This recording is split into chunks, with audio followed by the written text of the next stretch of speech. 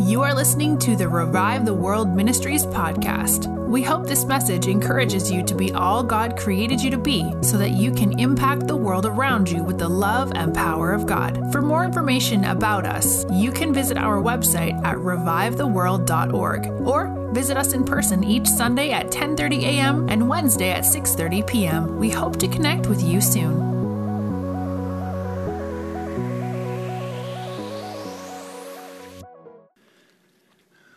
Hey, everybody.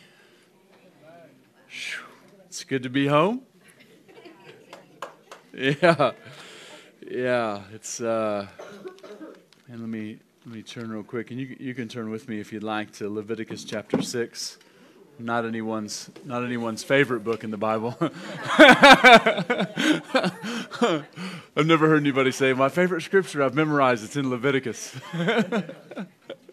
It's where I often go to be encouraged. but there is good stuff in there. It's still the Word of God, even though some of it doesn't apply, but some of it's types and shadows that still exist today. And so that's what I want to point out. But first of all, I just want to, obviously I got back on Wednesday night. Matt, General, and I got back from Karachi. And just from the bottom of both of our hearts, I'm not going to be able to articulate well enough our appreciation for your prayers for us.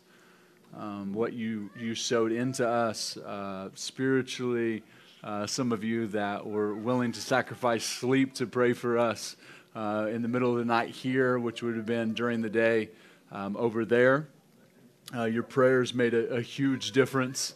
And you'll see that today. Your financial contributions, every penny that you sowed into this trip, we are, so incredibly grateful for. You know, Donish and his team, Pastor Donish and Pastor Raheel and their families, and I didn't get actually meet Rahil's family, but we got to spend significant time with Donish, his wife Anita, their three children, and in-laws, and Donish's side of the family also. So good relational time. But we talked about what price can you put on salvation?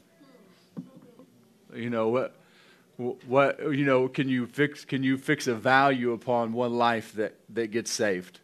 I mean, it's impossible. You can't put a numerical value on it. It's just there's no amount of money in the world. And so you guys sowed into something that honestly you can't put a price on, but Jesus used what you sowed into. And he said, I'll take this and I'll actually make an impact that's something that money can't even compare to.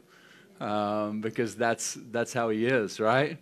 He's just good, and he doesn't add, he multiplies. And it's just the way that he does math. And so we got to see firsthand so much that I'm going to share with you today. And first, so Donish and I have been in relationship for years, but we hadn't actually met face to face, even though, I guess if you count video calls, we've seen each other face to face like that, but we never physically met each other. And so to be with him and with his family and with his team, it's beyond words how incredibly grateful that we are that we get to spend that time with them and to forge a new relationship. And that's, both of us speak the same language. When you get around somebody and they speak relational language, when they care first and foremost about relationship, and friendship, that's what he cares about. That's what they care about. That's what we care about. And so I see this being a relationship and friendship that lasts until we're not here any longer. He's only 30 years old. He's been doing this for 10 years already. And so him and Pastor Raheel started this ministry together. And Raheel's the chef. Have you ever heard of Top Chef or Master Chef?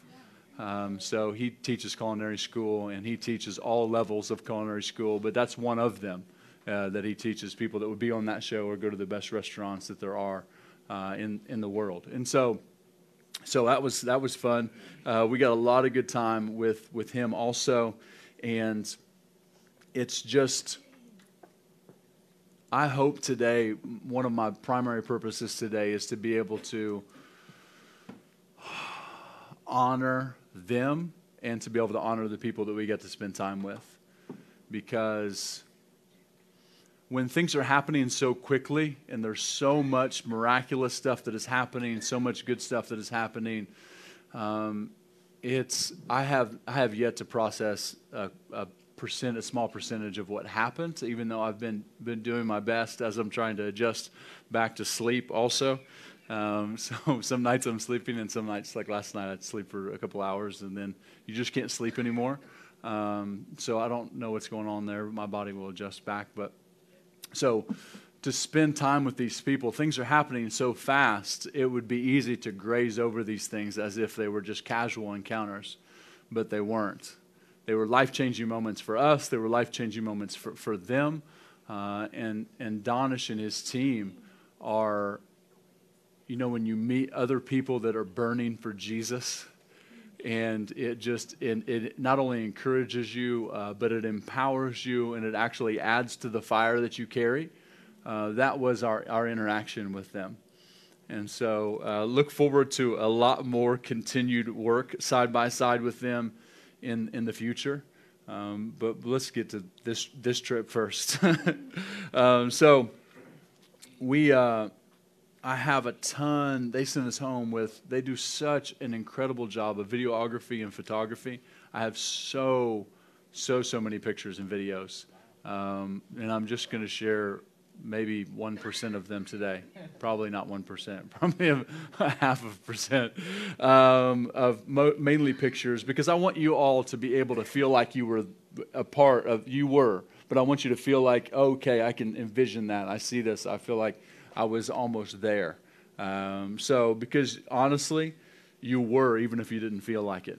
Every time you prayed, every time you thought about us, like I said, everything that you sowed, you were with us. We weren't doing this. I got a word from somebody. I forget who it was. I got so many great words. Thank you for the prophetic words too. Is that I got a word from somebody about, you may feel like maybe it was Robert. You may feel like you're doing this alone, but you're not. You're not alone. There's people that are actually with you, because you're in a in a foreign place, and it's some of you have been on mission trips. This is not that. But they are living this every day and making a huge impact. And not just in Karachi, not just in Pakistan, but all through the Middle East. And Karachi, honestly, is the gateway to the Middle East. And if you look that up and you were to Google that, you would say, yeah, 80% of imports and exports come through the seaports of Karachi throughout the Middle East. So they consider themselves to be the gateway to the Middle East, but also spiritually. So it's not coincidental that God connected us with them, and that we get to do this side by side and just jump in where they have done so much work already. And we get to actually come in and add value while we learn from the things that they're doing there. And I learned a lot, and I learned that their work ethic puts mine to shame. Quite honestly, it's a rude awakening, but it's good, when you're convicted over something like that. And we didn't sleep much while we were there, but that's all right. Sometimes you don't need it. Sometimes I overvalue the amount of sleep that I thought I needed, and then sometimes you do need it. So let me get into this. I just want to read these couple scriptures out of Leviticus, and then I want to get into the pictures that we have and tell you the testimonies, the stories, and all the things that God did. So in Leviticus chapter 6, verse 12, it says, "And the fire on the altar shall be kept burning on it, and it shall not be put out. And the priest shall burn wood on it every morning, and lay the burnt offering in order on it, and he shall burn on it the fat of the peace offerings." Verse 13, "And a fire shall always be burning on the altar, it shall never go out." That's one of those things that in the old covenant that I can't find where it was ever stopped or replaced in the new. It just looks different. And now the altar gets to be our lives. And I think that at least part of the sacrifice gets to be our hearts, but not just our hearts, but our minds. because it's as important for me to sacrifice my mind as it is to sacrifice my heart, because it is the gateway to everything that I believe. And John Wesley said that if you light yourself on fire, that people will come from miles around to watch you burn. And so this past, the week and a half that we were around, we were 8 days, I was with people that burned for him. And I got to see an example of what it looks like to burn, despite circumstances, despite situations, despite the oppression and the persecution that they face on a daily basis, and not knowing how long life will be. We talked, and I was mentioning somebody that was 64 years old, and Donish is like, that's old here. I'm like, oh, the closer I get to it, the older I don't think it is. I feel like, I'm like, it still feels young. But he's like 60 years old. So they're literally running relentlessly, passionately after everything that Jesus paid for. And so I expect during this time that I share these testimonies, you get to see these pictures. Some of this stuff that I'm going to share won't be super encouraging to you, but it will be the truth of what's happening there, which you need to hear. I refuse to share the testimonies of the goodness of God without you knowing the things that people are suffering. Now, I see that there's a handful of youngsters in the room, and so I won't be super descriptive of what's taking place. But those of you that are above age, you'll get it. You'll know. I don't have to paint the picture. I'll say enough that you'll be like, oh, okay. So you need to hear that too. But I believe that while I'm sharing this stuff, that there's going to be an impartation that takes place. I believe that there's fire to be released today from them that came to us, but also from heaven upon everybody that's been willing to lay their life down as an altar to Jesus. And I know I'm in a room full of people that have been willing to do that. And so expect fresh fire to come. Also, the healing testimonies. Expect healing to come. Whatever you need healing for physically, mentally, emotionally, expect it to come today as I'm sharing the testimonies. If it's something that even resembles what you need, or maybe it doesn't. Jesus did it. He wants to do it again. That's what the root word of testimony means, to do again. And so just reach out and grab it. It's yours. He's here. He wants to heal, right? And we've learned that. And so we're going to go right. I was going to start with wow, did you see that? So that's it. We'll see you guys Wednesday. So I'm going to start from the end. So the last day that I was there, the last day that Matt and I were there, we did a couple recordings for their TV station. I did an interview with Donish, and then we did relational time. We spent time with both sides of the family. And so the day before the last day was the day that we went to the villages. We went to 3 villages, and we're about 4.5 hours outside of Karachi. Once you get a couple hours outside of the city, you're beyond where police or anything goes. I don't go out there. There's nobody governing this. Don't worry, we were well protected. But just to let you know, these people that are in these villages, if people don't come to them, there's no one there to help them. I take it we're having a problem with ProPresenter. It's doing something weird. I'll just keep talking because that's what I'm good at. And there are 650 unreached villages in Pakistan alone. People that have never heard the name of Jesus. 650. When Jesus said the harvest is ready, pray that there would be more laborers sent out. Keep on praying. Because there needs to be, us alone, even in a lifetime, I don't know that we can't reach 650 villages. But Donish's team, they have 100 pastors in their network alone. There's such unity that is happening amongst them. And I got to meet quite a few of them. They do great relational time on a daily basis. They eat together daily. not all 100 of them, but the ones that they have there on their team, which are 20 some, I can't remember the exact number, but just there locally in Karachi, there's a bunch. So 650 unreached villages, approximate tribes in Pakistan who have never heard the name of Jesus. So most of the people, though, so they're Muslim and Hindu, and the ones that we met mostly are Hindu, and they speak a tribal language, which there's a picture that you'll see. I'm speaking, as I'm giving an altar call, I'm speaking in English, Danish is translating it in Urdu, and then the pastor is translating in their tribal language. Wow. So it requires a great deal. I've spoken through a translator quite a few times, but to speak through two requires a little more patience because I get pretty excited, as you've seen before. And so, especially if you're having them repeat a prayer, so you're speaking, he's speaking, pastor's speaking, and then they're repeating a prayer. You with me? And so it's interesting. It's good for me, but that's long enough that I'm like, I've got 15 thoughts at that point in time. I've got 10 more minutes worth of stuff to say, but you can't, because now it's not just taking twice as long for you to speak, it's taking 3 times or 4 times as long for you to speak.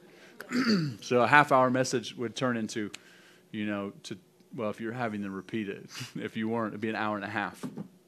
So that's fun.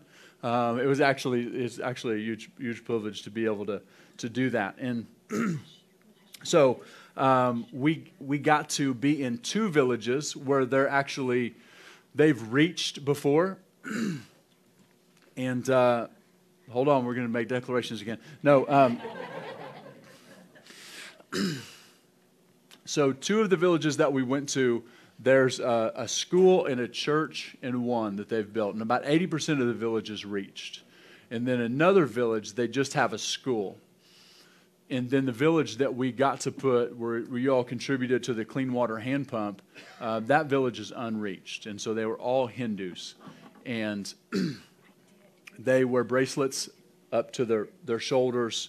A lot of the women will completely cover their face when they're around you. They're little kids. My gosh, they're cute. Which we've got pictures of them. But even the little girls are very young. Their makeup and, their customs. So we got to share at the church, and then we also got to feed, which you guys contributed to, feeding that particular village, feeding the whole village.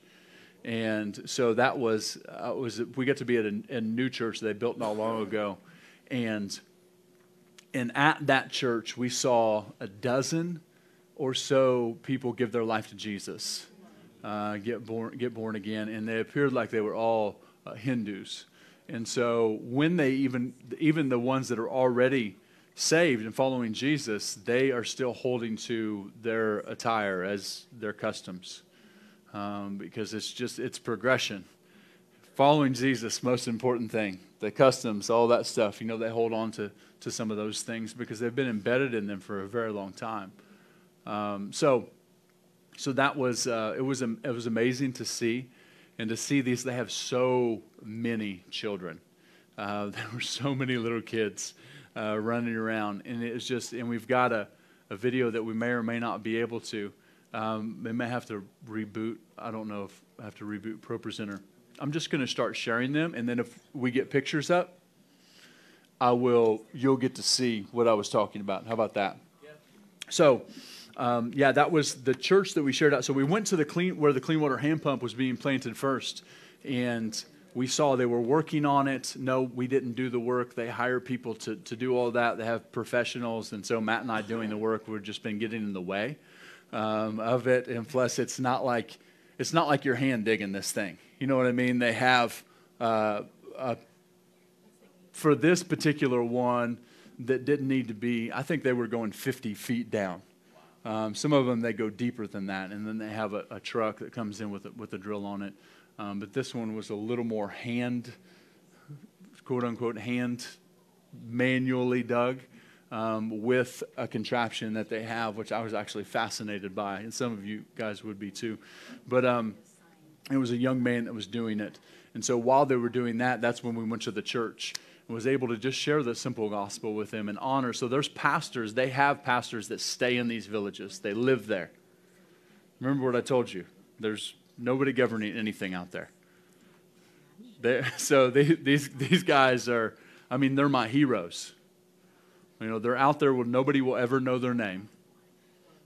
Right? They don't have anybody following them on Instagram or Facebook. They don't have a big ministry. They don't have business cards with their name on them. They just laid their life down for the gospel.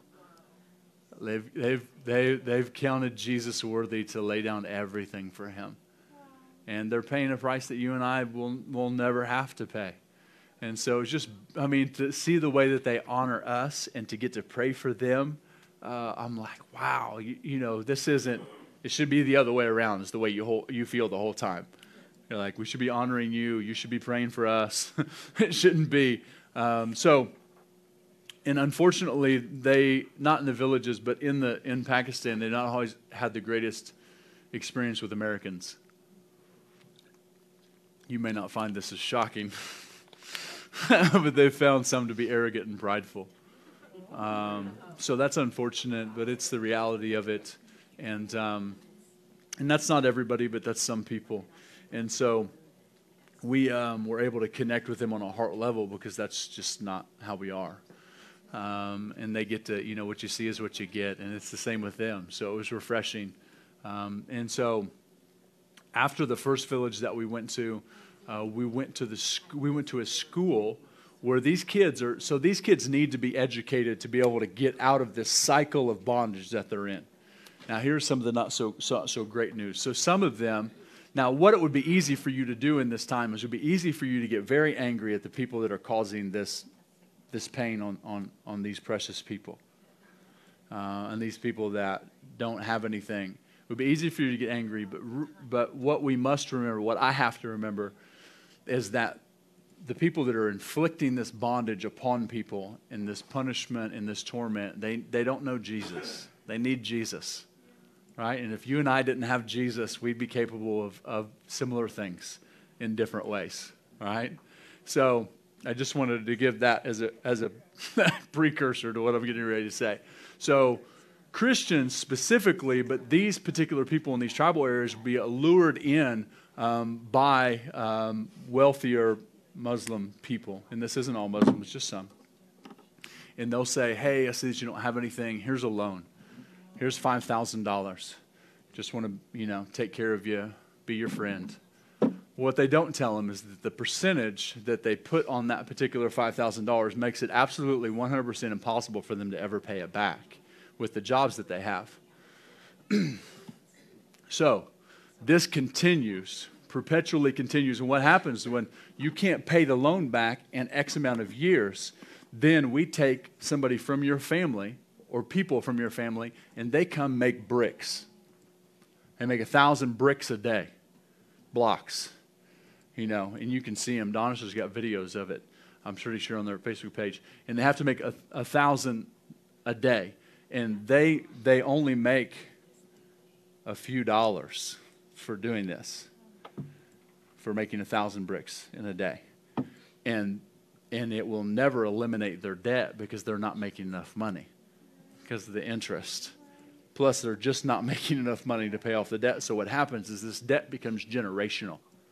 And so what Donish and his team do is when they get the money, they buy these people out of slavery for whatever the landlord says. So same thing in one of the villages that we went to where the school was. There's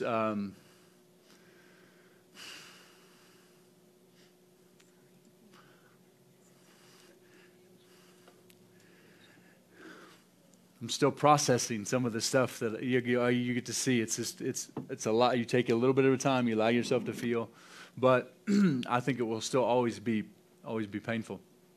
But when they're not able to pay their landlord in these villages, what they do is they take one of their women, and so give them back after the day, and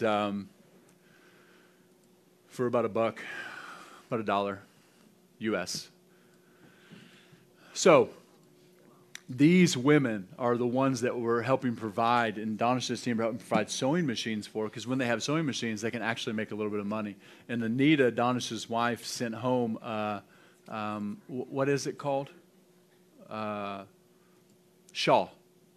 And it's hand sewn by some of the women that hopefully you'll get to see a picture of them in the village.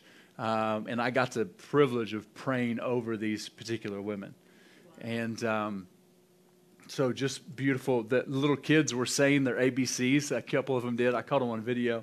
They were saying their ABCs in English and spelling some English words. And then also some of them were one of them stood up and said his ABCs in Urdu. Because remember, they speak a tribal language. And so if you speak English around there or in Pakistan, you're considered to be educated.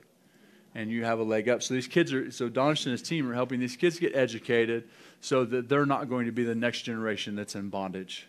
And the landlords try to keep them from getting educated because they know if they get educated, they will get out of bondage. So pray for these landlords to encounter Jesus. They just need Jesus, right? Just like the rest of the world, they need Jesus. So we were able to pray for them, pray for the village, celebrate. They had a Christmas cake, and we were able to celebrate with the kids their Christmas. You know, this is something that's fairly new for them, and it's definitely not going to encounter any snow there. They were dressing their kids in little stocking caps at night. It was like 60. I was like, this feels amazing. You're like, it's getting cold. I'm like, not where I live. I left cold. And I flew back into Chicago, and I was reminded of how cold it is in the Windy City. So, because it was in the 80s during the day there, which is, their winter. So, which is nice. So we will strategically plan our trips, spring and fall, to Pakistan, and not in the summer where it's rainy and humid and 100.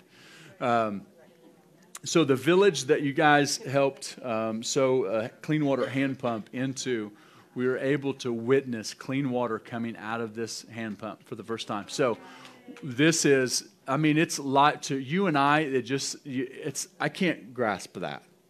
You know, what it is to be able to have clean water. I can't even compare what we got. We're up and running. We're trying. Okay. I knew you were back there trying. So, am I good to start? We're gonna keep clicking. Just talk and we'll do it. Just talk. Okay, I can do that. So this is the village where we were provided a clean water hand pump, and when I saw before what they have. Right outside the village, it's not a stream, it's a ditch. It's a ditch that's been dug, and rainwater comes into it, and they were using that for everything. Clothes, drinking, bathing. You get the picture? So that's not good for you. So these were the people that got the clean water hand pump. And you can keep going. Thank you so much. So this is the young man that is digging this well with the rope. You see the pulley. Some of you get it, and it goes all the way down to where they strike water, and you can keep going. Thank you. That is a pipe. There we are. There's Donish. So Sonny is right behind Matt. Sonny's he's the pastor of the road. Donish calls him Google Maps. If you've ever seen traffic in a place like that, there's no lines on the road and there are no rules. There's 4, 5, 6 cars across, and if you want to go the wrong way down one way because it's a shorter way to get to where you're going, you just do it. And so there might be cars coming at you, even though it's not the right side of the road. And Sonny's an excellent driver. He spent a lot of time driving us around. So these are the precious people that we got to, that you guys sowed into them having clean water, which was life-changing for them. Now, all of them. So that's as you see the pump and filtration system is inside of the pipe, and so they'll change that out every 3 to 4 months. And so the other 2 villages, we shared the gospel with people that hadn't accepted Jesus. This particular village, what Donish and his team, the plan is, so you provide a clean water hand pump, you show them the gospel, and you show them that you're with them. That this wasn't just some humanitarian effort to where we just come and do something for you and take pictures and say, yay, this is awesome. But you actually show them, so they'll go back, they'll visit them every time they go back to the other villages where the pastors are. And when we go back next time, which we're planning sometime in the spring, and we'll talk more about that at another time, then we will actually share the gospel with them in words. So we got to pray for them. We got to share with them that Jesus loves them and that we love them. And they let us lay hands on all of them. And we prayed over, they're probably, if you would, keep going. And you can stop right there. But there'll be a picture here in a minute where we prayed over that hand pump. We prayed over that water, and we believe that the water is going to bring healing to them in more ways. That's clean water right there, which is amazing. Thank you, Jesus. So that's us praying over that hand pump, that they would encounter Jesus every time they got water out of it, and that they would get healing in their body every way that they need it from the other water that has caused this stuff and the conditions that they're living in. And so it's one thing to hear about it. It's another thing to see it face to face, right? It's just different. You just don't know what you don't know. So thank you. If you would keep going. More pictures of the well. So this is the church that we got to speak in the village. And as you'll see, some of them are covered up and some of them aren't. When you get close to them or when you pray for them, they usually cover their faces. And so that's Donish and I. And these are the women that were in the village that I was talking about. Again, if you're on live, I'm sorry, I can't show you these pictures. Some of them we're not going to post unless we blur out the faces of them. But you guys are getting to see them because you're here. And so these are the women that I was talking about with the sewing machines. These are the women that we got to pray for that were in the village. And so, yeah, that was towards the end of that day. And that was some of the ladies that hand sewn you'll see the embroidery inside the shawl that Anita gave to Lindsay. And we're going to take a picture with it and post it. So here's some more pictures from inside the church. You can keep going, please. And there's more. So there's a couple of Donish's team there on the left-hand side next to Sunny, and usually doing the photography and videography, and a lot. Actually, those guys wear a couple different hats, and they do a great job. And obviously, that's Matt General on the right. He was being a trooper because he hadn't felt well for about 3 days, and so he was in 4.5 hour car ride, and it isn't like you're cruising down 69. It's I guess the highway is pretty smooth. But still, you don't feel well. You don't want to be in the car. So he was toughing it out. You can keep going, please. So there on the left-hand side with the microphone is the pastor of that particular village. And there's others, what they would consider to be like evangelists, which are essentially pastors in training, or junior pastors, or we would call them associate pastors. But evangelist means a little something different there than it does here.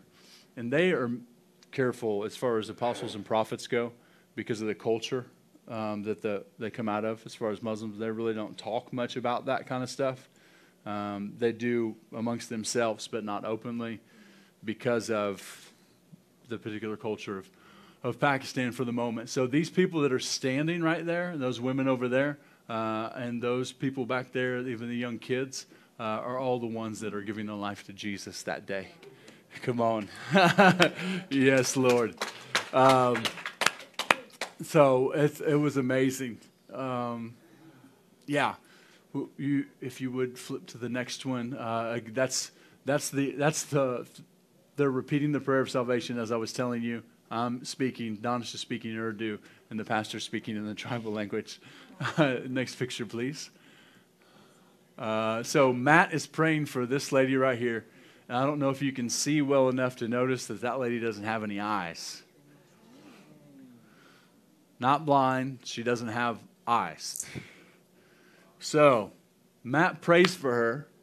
He comes over and tells me, hey man, this lady just got healed. She can see, but I don't know how because she doesn't have eyes. So I'd slept 2 hours that night, and I thought, okay. You know, you're a little delirious, like anointing, presence of God, you know. And so what happened is he prays for her, and he holds up, he says, okay, I'm going to hold up. How many fingers am I holding up? She says the right amount.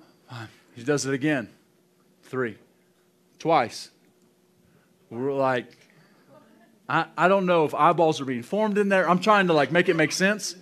You know, so we're like, okay, we're getting ready to bless this food for the village, and they're all getting ready to eat. And we're like, okay, we're going to interview her. Let's get this on camera. Let's interview her. And so she comes back into the church building, and we start to interview her. And she says, I can't see like you guys see, but when he prayed for me, Jesus started to tell me everything that was in front of me. And now as she's walking, Jesus is telling her where to go, what's in front of her.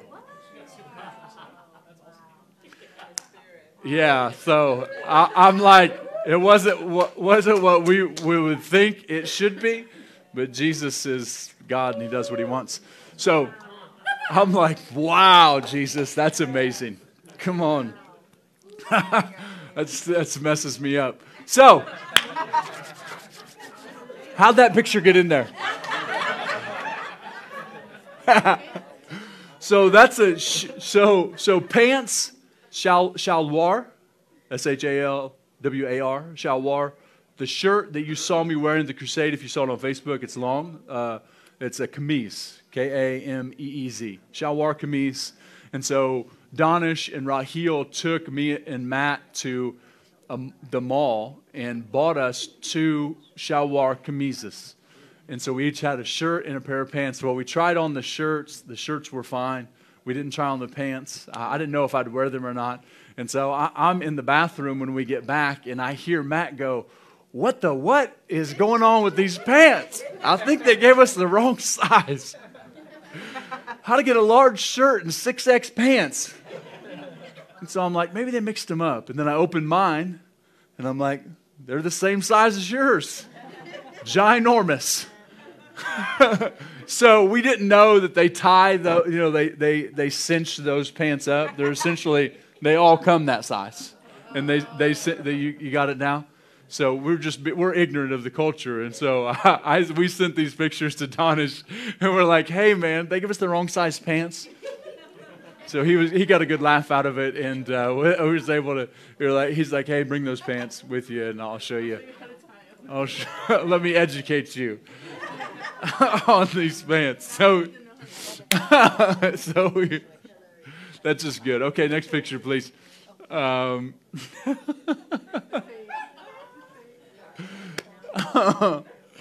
That's just good stuff. We went out of order. Huh? We went out of order because we were at the end by the time you were. So what do you want? You can just start at the picture after that one and work your way up to the top, backwards. Right there's a great place to stop. So this pastor right here, another one of my heroes. So we did an open air street meeting, I think on Saturday or Sunday night. I don't remember which, but it was at night. And we walked down the alley of the building where extremists meet, and they own that whole area. And he just planted a church and built a new church building in that area. And so we got to bless him, bless the church, and do an open-air street meeting, which is not something that's common in this particular area, and I'm sure you can imagine why. And so I got the privilege of preaching the gospel that night in a place where you're like, yes, Jesus is Lord, regardless of what it may look like. He's still King. And that night, that is the street meeting right there. And so you see them; they're just all the way down the alley. That's the pastor's looking right there, and that's an instrument that I can't remember the name of. It's like an accordion on this side, and then it's keys on this side, and they're making two different sounds. Yeah, I saw a guy leading worship, singing while playing that. I'm like, whoa. It'd be like playing, similar to playing. It'd be playing two instruments at one time and then also singing, which you guys that will lead worship know that would be very complicated. It's hard enough from what I hear to play an instrument and sing at the same time. It's called a harmonium. Harmonium? That's, yeah. So as you saw, we saw, I don't know, I couldn't tell all the way back down the street, but there were a dozen or so people that gave their life to Jesus that night at that street meeting. So yeah, come on. In an area where extremists own. So we don't know who all was there, but we know that people got born again that night. So beautiful, beautiful people. And so this is Pastor BM and his wife. He has been doing ministry for 30 years in Karachi. He was one of those people that Donish would consider to be old because he's 60. And that's just old in their culture. But he has 21 churches around the city. And I got the privilege of preaching in his church Sunday morning, and Matt preached at a different church. Interestingly enough, he preached in a new Nazarene church or something like that. And in both churches, so where Matt was preaching, he saw a bunch of people baptized in the Holy Spirit that morning. And where I was speaking, we saw a bunch of people baptized in love that morning. So there was a lot of baptism going on Sunday morning. But to preach in this man's church, he is so humble. Guys, I said, how'd you do it? How'd you get to where you're at? He said, prayer and fasting. So I just fast. One time, I think he was going to fast 30 days. Went 30 more, went 30 more, went 10 more. 100 days of fasting with juice and water. I would be just a shirt and pants. It would look like my clothes were on a hanger. But this, the key was prayer and fasting and reading the Word. He said, I pray, I fast, and I read the Word. Just so humble. So this is us getting to pray for them. After we were able to prophesy over them and pray for, and we got to dedicate a baby. Is there another picture after this of that? Yeah, we get to dedicate that baby. So there's Pastor Raheel right there. You'll see pictures of him later. So Matt and I are getting to pray for the baby. I had a little fun with Donish. We made a lot of jokes. So he didn't know us that well. You keep a serious face, you make a joke. And he started calling him. He said, oh, another serious joke. So I told him, I said, when we dedicate babies, customarily we hold the baby, we throw the baby up in the air, we catch the baby, kiss the baby, bless the baby, and give it back to the parents. I did it all with a straight face, and he's like, the look on his face is like, you ain't doing that here. And so I said, no, man, I'm just kidding. So we were able to. So in those moments, you always think, especially when you have a suit jacket on or a nice shirt, you think, man, I hope this baby doesn't throw up on me. So you don't, the key is, ever dedicate a baby, don't hold them up. Amen. Keep them down. If they projectile, that's probably 1 in 100. Most of the time it's just going to be spit up. And so you're good right here, not up here. You parents know what I'm talking about. So this is, you can keep going. So this is the ribbon cutting ceremony at a church that Matt actually preached at that is in a very poor area of Karachi where most of the people's houses that live there have been burned down by extremists. You can keep going. So we were able to dedicate their brand new church, and that picture is out of order, but that's okay. I did that. Sorry. Yeah, you did. So so we were able to dedicate their church, their new church office, and bless the pastor that was glad to come and pastor another guy that you may never know his name, may never have a big following, but he's willing to pastor people in a very poor place. And right next to their church and their houses is a river of trash. You saw that, and it's horrible. So we prayed for a young man that night that had been being attacked by demons. And some of you have had demonic dreams, or you felt like you've had spiritual attack, right? And we all have, probably in some way. This guy's face looked like he'd been in the ring with a UFC fighter with no gloves on. This dude had gashes, scabs, like the demons were physically attacking him. I've heard of something similar to that one time, but not that bad. And this was a young man telling me this story. So this guy, immediately there's a word of knowledge that there's witchcraft in his family. It gets broken and he gets free. He's like, I felt it go. And I'm like, yes, Jesus. Because these demons have been abusing this young man. And by no fault of his own, just because there was witchcraft in his family. So that night also there was a lady who had, she appeared to be in kidney failure. And we had to go to her house, which wasn't very far from the church. He said, hey, will you come with me and pray for her? And we're like, yeah, absolutely. So we go and pray, and she hadn't been able to walk for like 2 or 3 days or even stand up. So she's laying in bed. We pray for her. All the pain leaves her body, and she gets up, and she's able to move. And then we check back in on her, and she's been good ever since. So we don't know. She was in kidney failure, and her liver, she might have needed a new liver. They're not entirely sure. So yeah, Jesus healed her, and there were I don't know how many people got healed that night. And Matt did corporate prayer.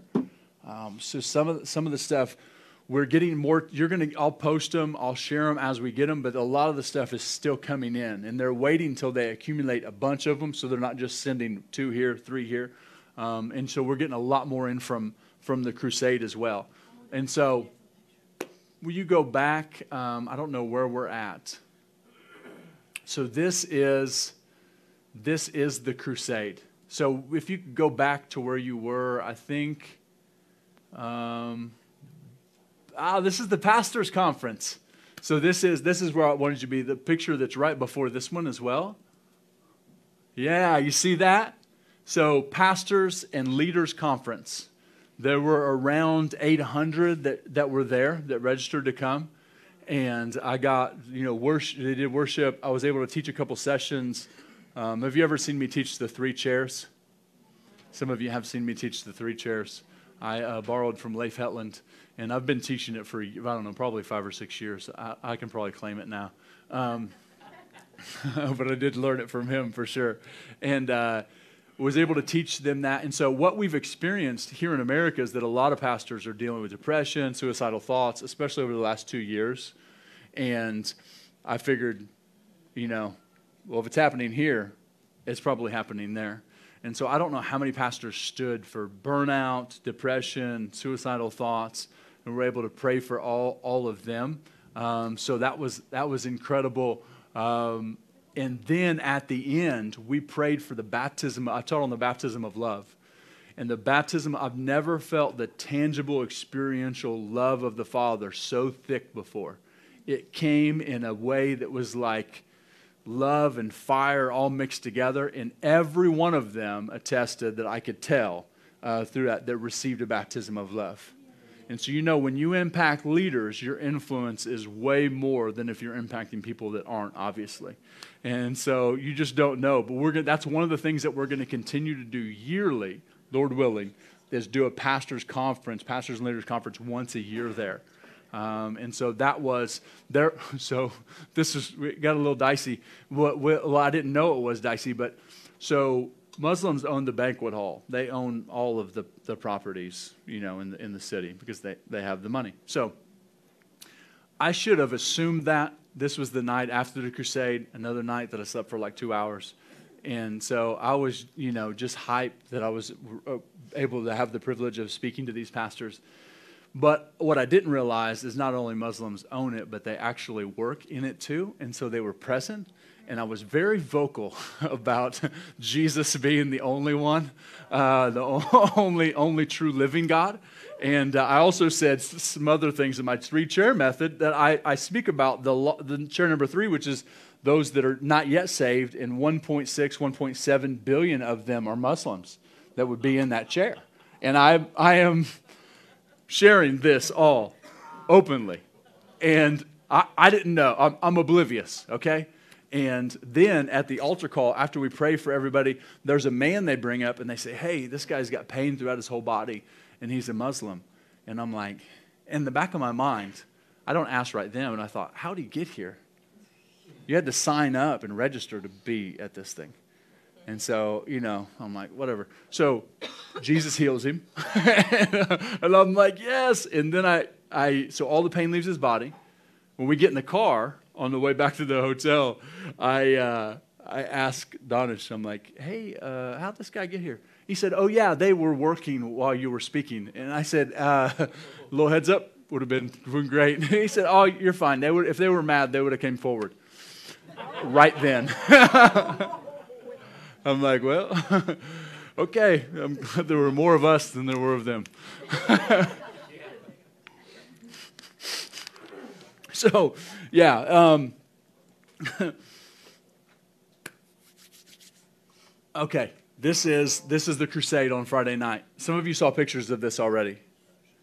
Over 28,000 people showed up to this. It's the biggest event that they've ever had in that area of the city. It was historic.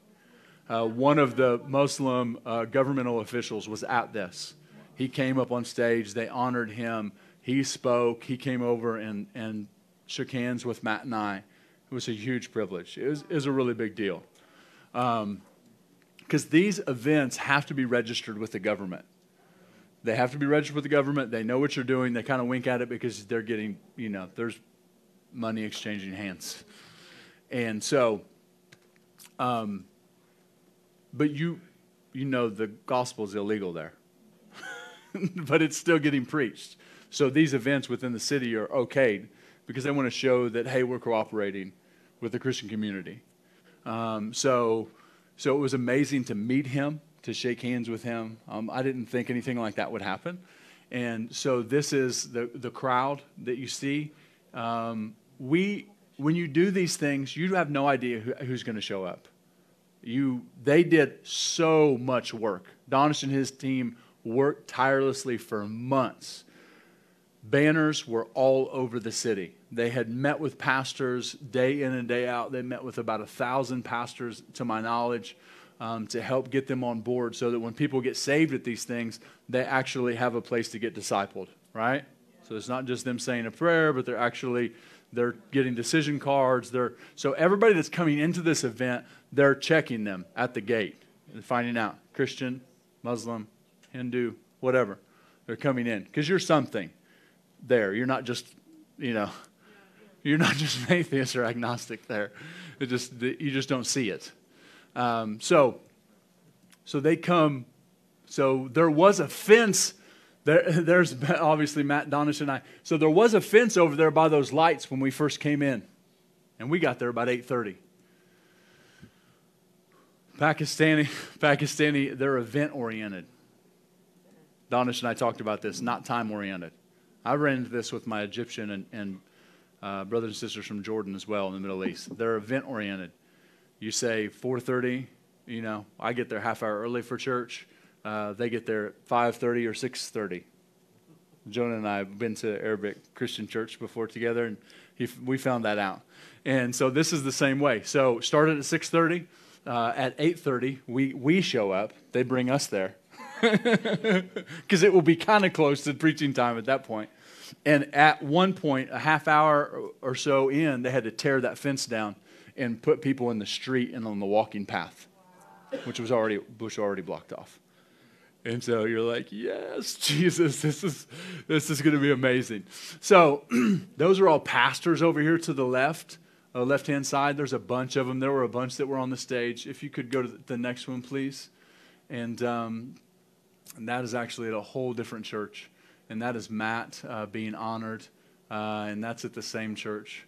Revival meeting. That was the very first night we were there. Matt preached, and there were about 60 or so people that were born again that night. That was Tuesday night. We flew in Tuesday morning. That was Tuesday night. Bunch of people were healed. You can freeze it right there if you would. A bunch of people were healed at that church. And sorry, I'm going to have to bounce back and forth just to show the picture. So a bunch of people were healed that night, and we saw some teenagers that I got to empower that had never seen miracles before. One of them was this lady that was in a wheelchair that hadn't been able to walk, pain throughout her whole body. I had a 14-year-old girl pray for her. She prayed for her 3 times. All her pain leaves, and she's able to get up and walk. I'm like, yes, Jesus. A couple other teenage boys and then a young 20-something young man. All had them pray for miracles, backs healed, legs grow out, things of that nature. And they were all saw miracles for the very first time. And that's one of our favorite things to do, is to equip the younger generation. And so that was an incredible night. I don't know how many people were at that church service. Probably, I think there were between 200 and 300. So, see that wheelchair? That lady that you just saw, she was wheeled in that wheelchair, and I saw her wheeled up to the front out of my peripheral. I saw her wheeled to the front. I turn around, and I see them. They're putting her in the very front row because she wants healed. Along with, there were a couple Muslim ladies that walked 2.5 hours to get to this meeting. They were there at 4:30. Never mind, I told you they didn't bring me till 8:30. The meeting didn't start till 6:30. But these ladies, one of them had hip dysplasia and pain throughout her whole body, and the other one had an issue of blood like the woman in the Bible. Both of them were healed during corporate prayer. Nobody was laying hands on them. It just invited the Holy Spirit to come. If you saw that quote-unquote altar call that I did there, I felt like Jesus said, just invite me to come and watch what I do. So this lady in this wheelchair, I see her out of my peripheral. As I'm praying, I see her stand up. And you have no idea what she's in the wheelchair for. You know, you can guess, but you don't know. And so she had been paralyzed for the last 2.5 years. Completely paralyzed. And Jesus healed her that night. I'm like, come on. That's her walking. She walked right up on that stage, and somebody else carried a wheelchair, I assume. I don't know. I was down in the crowd praying for people, and there wasn't even enough time. I mean, people were following us to the car. They were, at one point, when they turned the lights off, you got to get you out of there because it's just not going to be safe for you anymore because there's just too many people. And they have guards around you and things, but the people are desperate. But we were still, Matt and I, sitting in the car, laying hands on people, praying for them as they were getting ready to take us away. Well, you know, there's that many people. You don't have a prayer team big enough to reach that many. So I can't tell you, when we did corporate prayer, I can't tell you, there appeared to be hundreds of people that were waving their hands that were healed or were set free of something, that could tell physically they were healed in that moment. So during this, it was being streamed live. There were between 1 million and 2 million people that were watching live. All over the Middle East. In 80 countries, 80 nations of the Middle East. And it's streamed on Facebook too. So, they gauged that there were over 1 million and somewhere between 1 million and 2 million that were watching. And the testimony that some of you heard about already that's worth telling 1 million more times is there was a guy in the UAE that was watching live, and he said, hey, when Pastor Tony prayed, when you guys started praying corporately, I felt something happen in my body. And he had blood cancer. And so he went to the doctor the next morning. They ran tests on him. Within 24 hours, they had his results back that he didn't have cancer anymore. Yes, Jesus, come on. Completely healed of blood cancer while watching a live stream. I'm like, man, He can do anything, right? So there's, again, I will get a whole lot more testimonies from the crusade meeting specifically. There were people that were in the back of the place that were falling down getting delivered. And we have no idea the result of all that, but there were people around them, pastors, to be able to take care of that situation. So there were that night, around 8,000 people that got born again. What I couldn't share on Facebook, or wasn't willing to share on Facebook, is that those people were all Muslims. So to share that on Facebook while I was still in the country wouldn't have been the wisest thing to do. But that was a huge, I can't comprehend the magnitude of thousands of people giving their lives to Jesus, to being willing to follow Jesus. So your guys' prayers, your guys' support, you look at the fruit of this. This is our fruit as a kingdom family to share in with what God did. This is a continued work that God's going to continue to do through us. This is quite possibly, more than likely, going to be our central base for the Middle East and this friendship and partnership that we have with Grace Network. And so God's up to big things. And you may feel like you're a part of a small place, but God is doing big things with individuals and with people all around the world like us that are just willing to say yes and to pray into whatever your part is. Just doing our part, we get to be a part of what God's doing, right? And ultimately, Jesus gets all the glory. You're like, we just do this for you, Jesus. And so what I want to do as I wrap up here is I want to see if there's any more. I want to see. At Doha Airport on the way there, there was a young man that got his shoulders got healed in the food court. Matt and I were eating, and he was cleaning stuff up, and so Jesus healed his shoulders. His name was Muhammad. I took it as a sign. I'm like, it's a good trip already. Matt was a blast to travel with. We've traveled together before, and those trips are, again, they're unlike mission trips. You have to be prepared physically, spiritually, mentally, and emotionally. It's way different. It's way different. I mean, it's 24 hours of travel just by itself. And so the physical part of it and the mental, emotional part of it is one thing, and then being prepared spiritually.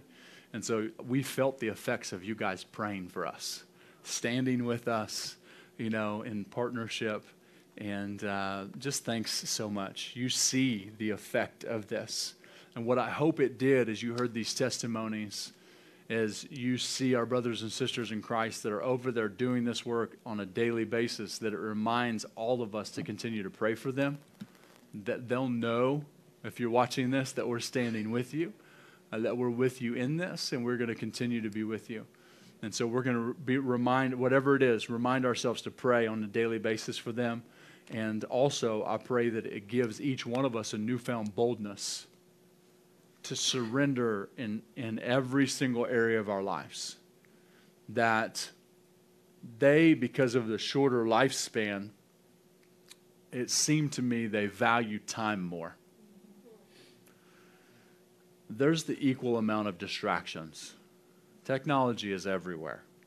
No, not so much out in the villages, but there are people that still have cell phones in places like that. You'll see them with nothing, and they'll have cell phone chargers. They'll be, not much power, but they'll have a source of, power to charge cell phones. So the pastors have them or something. So there's an equal amount of distractions everywhere. And there are no excuses for any of us that are good enough to say why we wouldn't just be sold out in every single way to Him. And it reminded me that what's the worst thing somebody could do to me here in America? If I told them Jesus loves them, or I share the gospel with them. What's the worst thing that can happen? Gonna not like me? Unfriend me? I mean, it's true. I know, and I know the feelings and the thoughts of if you've suffered rejection or any of that stuff. I know the fear. I've given into it. I've not spoken to people that I felt like I should have. I've done all that, and there's no shame or condemnation in that. Like the Father knew you weren't going to do it before you didn't do it. I asked Him one time, and this isn't an excuse. I asked Him one time, why did you give me a word of knowledge when you knew I wasn't going to approach the person? I just want you to know that I love talking to you. So that showed me his goodness, which brings about, Romans 2:4 says, brings about repentance. The goodness of God brings man to repentance, which is a mind change. And I'm reminded that he's good. And because of his goodness displayed in my life, I told him that I've given it to him. And that means that I give it to him in every situation and say, you can use it for whatever you want. And so today as we pray, all over again, I feel like we should just dedicate ourselves back to the Lord. Well, it's like dedicating a baby to the Lord. They have no idea. It's like baby baptism. It didn't help the baby much. Even though it is a symbol and it's important to us, and it is us saying, Lord, we're going to raise this child up in your ways. And when they get older, they won't depart from them. But also, that child, when it gets of age, has choices it has to make. And one of the choices that we get to make now that we're grown is on a daily basis surrendering our lives and knowing that there are people around the world that are paying with their lives for the gospel. Right? They're paying in ways that we don't have to, which I believe is making me become more bold and to carry even more fire, knowing that our nation needs it just as much as Pakistan does or anywhere in the Middle East. Right? Our nation needs it. And we get the privilege of carrying the fire that will light others on fire. Because that thing that I started with in John Wesley, he said, light yourself on fire and people will come from miles around to watch you burn. You know what fire is? It's contagious. You get close to somebody else when you're on fire, guess what's going to happen? They're going to catch fire too. Remember, the priest's responsibility in Leviticus 6 was to keep the fire burning on the altar and never allow it to go out. In Revelations 1:6, it says that now we've become kings and priests unto our God. So now we've taken up the priesthood, and it becomes our responsibility to not only keep the fire burning, but to become the altar and to put the sacrifice on there on a daily basis. Because Romans 12:1 says, I beseech you, therefore, brethren, by the mercies of God, that you would present your bodies, as a living sacrifice. You get to choose because you're a powerful person. That's the only problem with living sacrifices, it'll get off the altar. Right? And so I get to choose on a daily basis that my life will be an altar, that I will be a living sacrifice, and that through it will actually be worship unto God in everything that I do. That's how my life becomes worship, is when I'm a living sacrifice. That's how my life becomes a sweet-smelling aroma, not just for the Father, but to attract others to Him and show them that He's good. Your life and my life gets to be that to the world around us. It's not complicated. It's just a simple choice. I'm going to lay my life down for you, Jesus. These testimonies happened because of people that were willing to lay their lives down. And these testimonies didn't just happen because of our prayers. People have been sowing into Pakistan for decades. And one of the words that we got, I think it was from Zach or Rebecca, or both of them, is that we would actually get to harvest fruit that others had sown decades before. And that's what's happening all around the world right now. The harvest is more ready than it ever has been before. People are waiting. They may look angry. They may look hurt. They may look disinterested. Yes, they are all those things. But on the inside of them, there's something that is crying out for the love of the Father. Is crying out in this empty hole that they've tried to fill with everything that they can think. And it's the only one thing that will fill that void, and it's Him. And they are wired to be loved by Him. They are wired to become sons and daughters. They are wired to be completely sold out for Him. And you and I get to be the example of what that looks like by a life that's burning. It doesn't always have to be in words, but it always needs to be in actions. And it just looks like me being completely sold out in every area. It's just that simple. I know there's challenges that come with it. I know all of our minds need more transformed. I get all that, right? But I don't know about you. I've made so many excuses over the years. So many excuses. And I've found out one thing out of all the ones I've made, none of them are good enough. None of them are good enough. They just don't measure up. I'm too busy. I'm too tired. I'm too this. Whatever. Did you know God can bend time, stop time? Like He's taking our beliefs to a new level. I've seen Him do it. Even while I was there, I felt that in something we had prayed, I'd sleep for 2 hours, felt like I slept for 8. There's no excuse, right? Not the kids, not the job, not the spouse, there's nothing. Don't have enough, no. We have what we need. We have Him. And because we have Him, we have everything. I watched people that did not have anything in the natural. Their houses have been burnt down, and they were more joyful than I was. And I came to the conclusion once again, not the first time I've realized this, but because they had Jesus, they have everything. They're very, very rich because they have Him. Our people in poverty in our country are rich there. Actually still in the top tier percentage across the world of incomes, even if you make less than 30 G's in a year. All right? So Jesus is loving us into this new place of an increased amount of fire where we will burn brighter and hotter than we ever have. COVID started something in the church, regardless of what you believe, is that I watched it begin to draw a line in the sand between those who preached things and didn't believe them and those that preached them and believed them. And it did an inventory check for all of us. And we begin to find out, begin to question our beliefs, begin to find out what we believed, right? And I think God brings good out of everything. He doesn't cause bad things, but He brings good out of them. And that's what I saw. And that line is just getting deeper, right? For those that are burning, because this is the time that we live in. There's no time not to burn for Him any longer. there's no time. I'm not. That's not a stress thing or a guilt thing. Like, I'm not into that.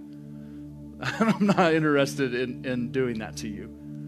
I'm just saying, why wouldn't I want to? After seeing how loving, how compassionate, how good He is, why would I not just say, here, you can have it all. Let my life be an altar. Let my mind and my heart be the sacrifice. Send down fresh fire on me. I don't care how foolish I look. I don't care what other people think about me. I don't care if they unfriend me or never follow me. It's the kind of stuff we worry about. We know it's true. We laugh about it, but it's the truth. I ain't comment on my post. It's the kind of stuff we get caught up in. All right? When the world is looking for burning ones, here we are. I know there's fire already on the inside of every one of you. I know that's why you're here. We unintentionally usually weed out people that aren't burning for Him. Because we have a small building and you're getting confronted with truth. Like we're empowering you to go, right? And so I know that it's been every time you come in here, there's somebody that's preaching truth that checks my heart. If it's not me, and even the stuff I preach is always for me. And so this is another opportunity. So if you would just, I've taken a lot of your time, but you guys knew that this was going to take longer than normal just because of the stories and the testimonies, and I wanted to take my time with it and do it justice, right? So if you would stand with me.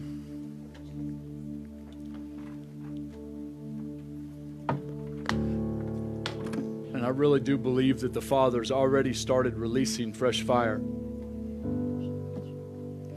Fire from the persecuted church that we were able to have the privilege of bringing back with us. and that you don't have to be persecuted ones to burn like them. You can choose to burn. You can choose to allow the flame not just to be your heart burning, but to be that whole, it starts there, to allow every neural pathway to receive the fire of God so that it can be refined to begin to not just believe in Jesus, but believe like Jesus. And then say, God, I'm going to do whatever you want with this life. Some of us in the room have been afraid to pray that prayer at times. I've been one of those people. I prayed it before, and then I started to add conditions to it. Just don't send me here. Believe me, Pakistan wasn't on my list of to-go places, and you've heard me say that before. And now He's put a burning desire in my heart to be with my brothers and sisters there, to stand with Him and run with them as long as He will allow me to. As long as He will allow me breath on this earth, they will be the people that we choose to run with. God's precious, precious people, just as you are. Just because we live in a country where we're privileged just by being here doesn't mean you're not God's precious people.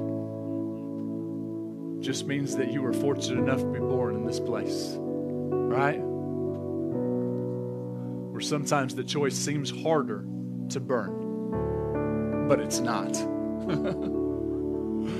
And so whatever your yes is today, I pray that it become louder and clearer to the Father.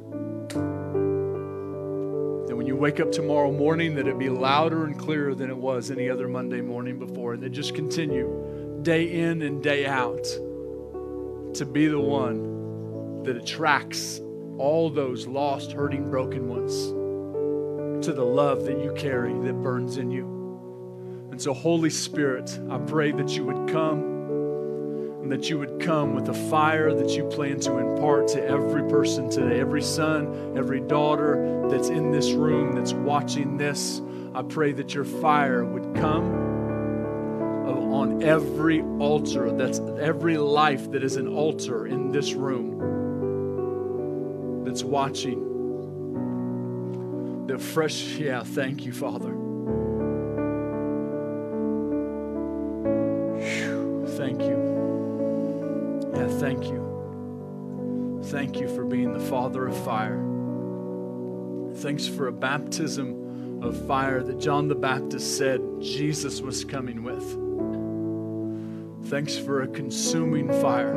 As you are all-consuming fire. So thanks for consuming us today, every area of our lives, that we would burn for you in ways that we can't even dream of yet. That we would begin to be an igniter to those that are around us, in our families, to our children, to our friends, to our co-workers, to strangers, that we would begin to be burning ones, completely sold out to you. That we would begin to be filled with the compassion that Jesus walked this planet with, that He displayed. That was a prerequisite to every miracle that He did. That we would begin to be filled with that kind of compassion and love for everyone, every single person, regardless of what they're doing, regardless of what they look like, regardless of their choices.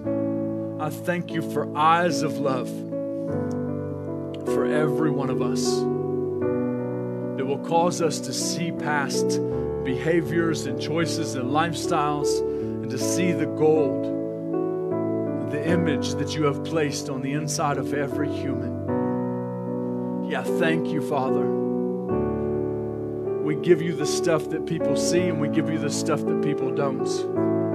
We lay it all on the altar of our lives today, and we pray, would you please just send down the fire that you desire for us to burn with. That your fiery love would consume every part of us. And that our lives would be everything that you dreamed they would be. Thank you. Thank you. Thank you, Holy Spirit, for bringing fire to our souls, to rewiring our emotions and our minds the way that you designed them to be. Thank you that your love is increasing in ways that we have asked for, in ways that we haven't. Thank you that you're going beyond anything we can ask for. And thank you for the life of every burning one in this family. Thank you that you've taught us to go beyond the four walls of this place and to reach the world around us. Thank you for the fruit of this trip, Father. We give you every bit of the glory. We are just grateful that we get to be a part of what you're doing, that we get to partner with the persecuted church, our brothers and sisters, that we get to link arms with them, to learn from them, to add value to what you're doing there. We thank you, and I thank you that what they carry, Lord, has been released in this room, and that each person gets to make a choice today whether or not they will say yes to that impartation.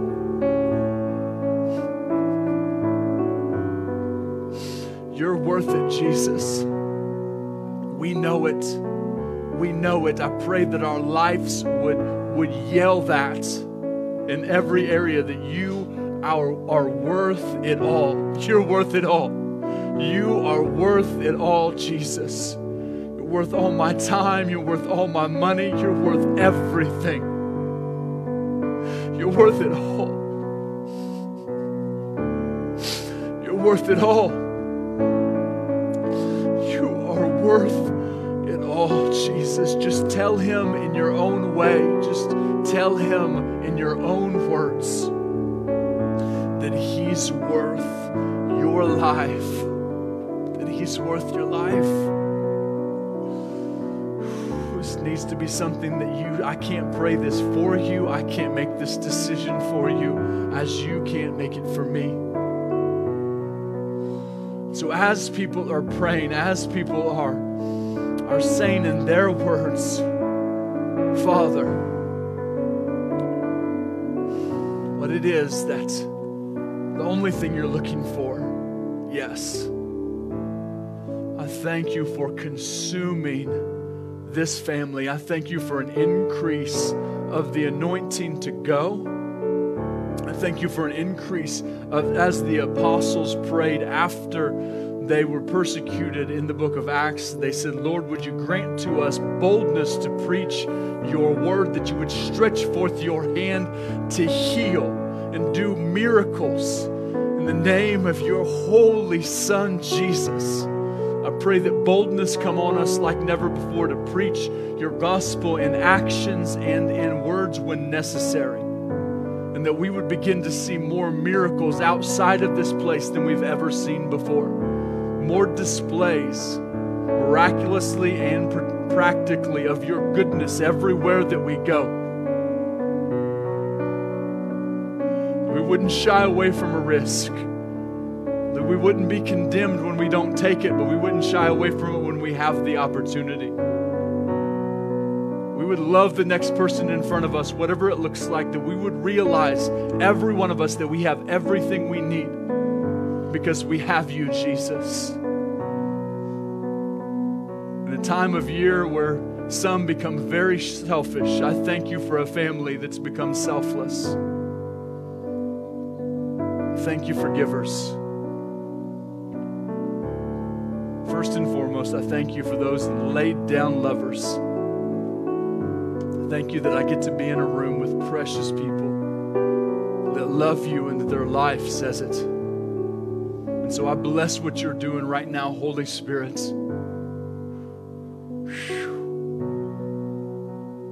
Would our heart cry always be, here I am, Lord, send me. Down the street, to work, to the gas station, or across the ocean, wherever it is, that there would always be a yes to the go that you've placed in our hearts. Yeah. Thank you. I bless the call on every person's life. Pray that discovery would take place this week. Discovery of who you are as a good dad, discovery of who we are as dearly loved sons and daughters.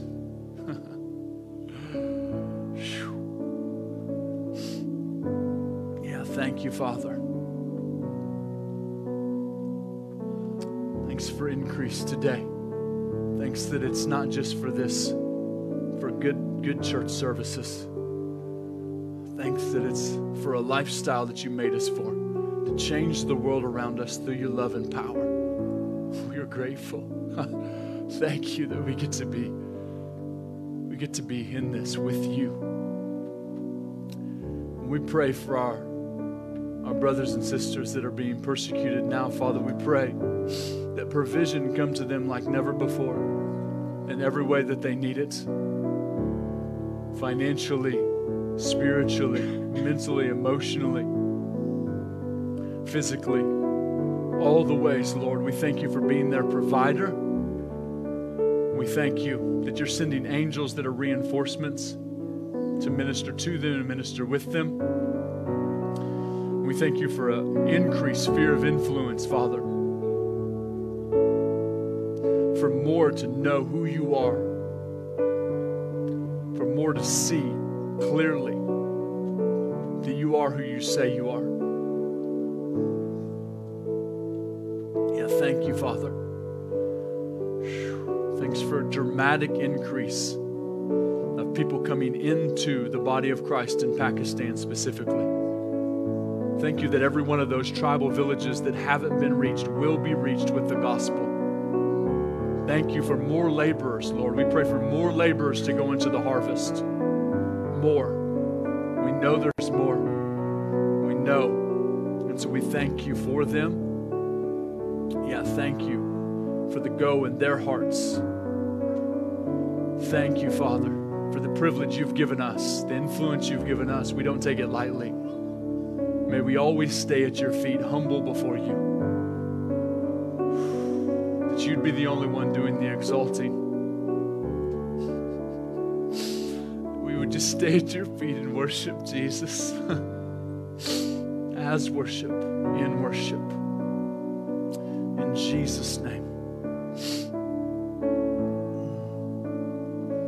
Yeah, thank you, Father. Thank you, Jesus.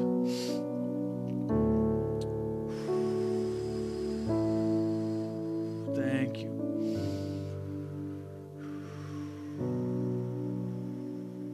Prayer team, if you want to just start praying for people. For everybody that needs to go, you can go. We bless you. We thank you so much for spending this time with us. I know there's kids that need to be released. So if you want prayer, and we ask that you just, if you got kids in there, maybe you grab your kids, come back out here and get prayer for the whole family. Kids need prayer too. Yeah, thank you, Jesus. We're just going to keep on ministering to people until Holy Spirit's done. But we don't want to hold you up. So if you need to go, please, by all means, go for it. Thanks again for being here today. My gosh, we're grateful that you're here. Such a privilege to be able to be in the same room with you. Bless you all online. Love you guys. Hopefully we'll see you soon.